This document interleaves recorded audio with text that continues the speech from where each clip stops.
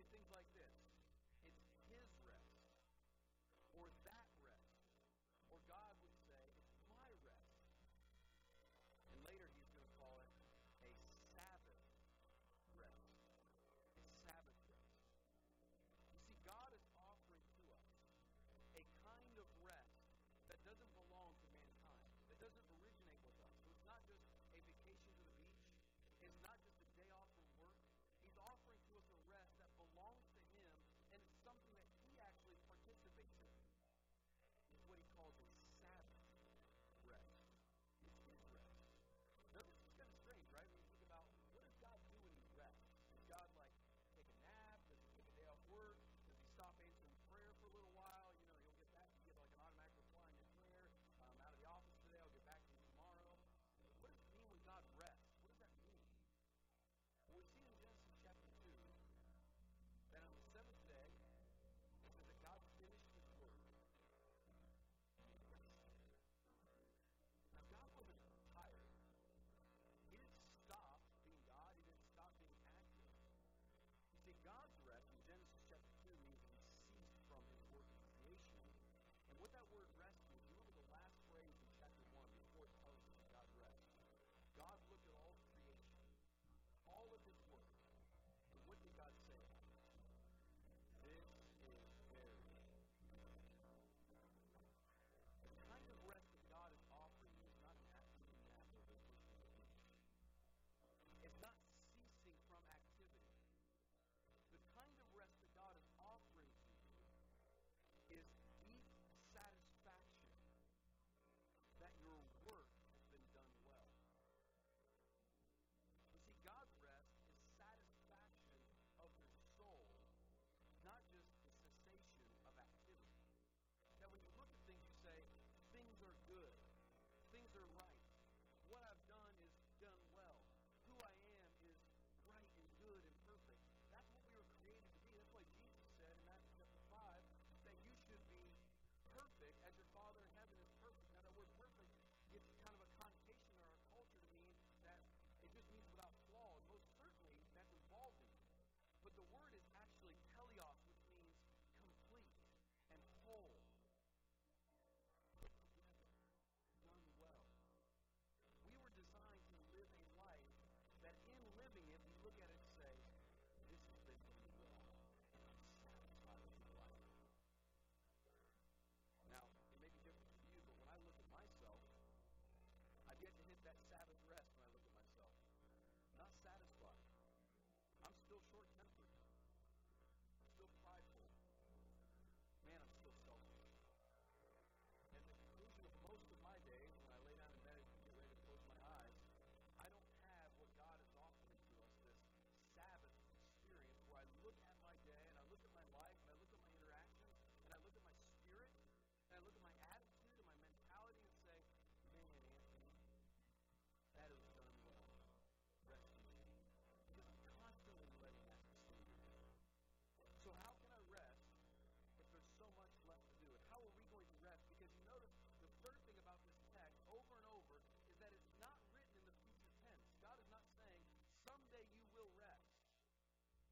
He's not saying there's going to be an opportunity that you will finally be able to rest. He says the promise stands today to enter into this Sabbath rest.